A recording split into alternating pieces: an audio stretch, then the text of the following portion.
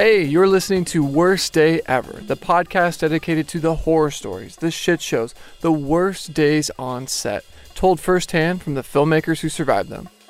I'm your host, Tom Taher.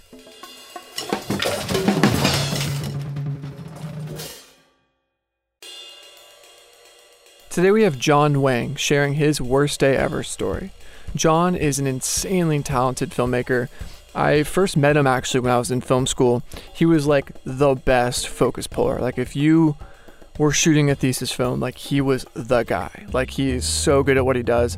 And actually since, getting out of school and over the last few years, I know he's transitioned more into like camera operating and DPing. So it was kind of cool to re-link up with him and have him share his worst day ever story. John works at a higher caliber tier. He's doing a lot of commercials and features. So it was really cool to get his insight into a commercial shoot gone wrong.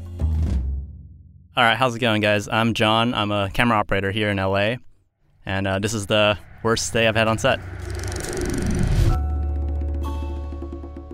This was probably about 4 or 5 years ago where we were doing a car commercial for Nissan, I think it was. And we were up in the Malibu Mountains, and this was kind of like a weird production in the sense that it was a director DP and his wife was producing, and it was kind of like a small crew sort of thing, but sort of like it felt like a big production, but not a lot of crew on it. So they had us out in the middle of the Malibu Mountains, far up there. There were maybe there was just me as a camera assistant then, a focus puller. And then there was 2 and 2 on G&E. Yeah, so we had this car on a process trailer, basically in order for us to shoot our stunt driver in the front of it without actually having him drive. So he could talk to our other actor or talk to the kids in the back, the actor kids in the back, without being distracted. And so we could do shots from car mounts. We could shoot from in front of it. We could shoot behind it. Just anything that had the car on it, it'd be safe for us to do.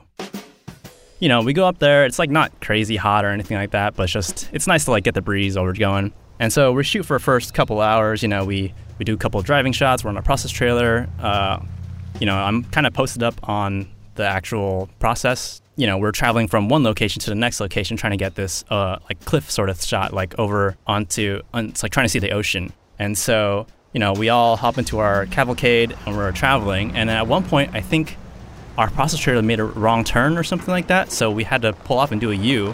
When we did the U, all of a sudden, everyone else was gone. They left without us. Everyone left without us. And so it was me, the key grip, and another electric on this process trailer with the driver trying to figure out where everyone was. So we're trying to talk into our walkies. We're trying to call people, but there was no cell service, there was no walkie service. And so we wait there for maybe half an hour trying to think oh yeah, they'll probably notice we're gone. They'll probably swing back and see if we're there, And so we wait and we wait and you wait and nothing happens.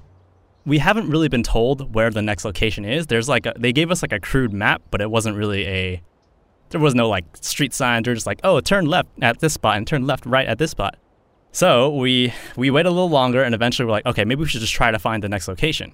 So we start driving and driving and driving. Admittedly, it was pretty nice because, you're getting paid to just drive around and enjoy the breeze.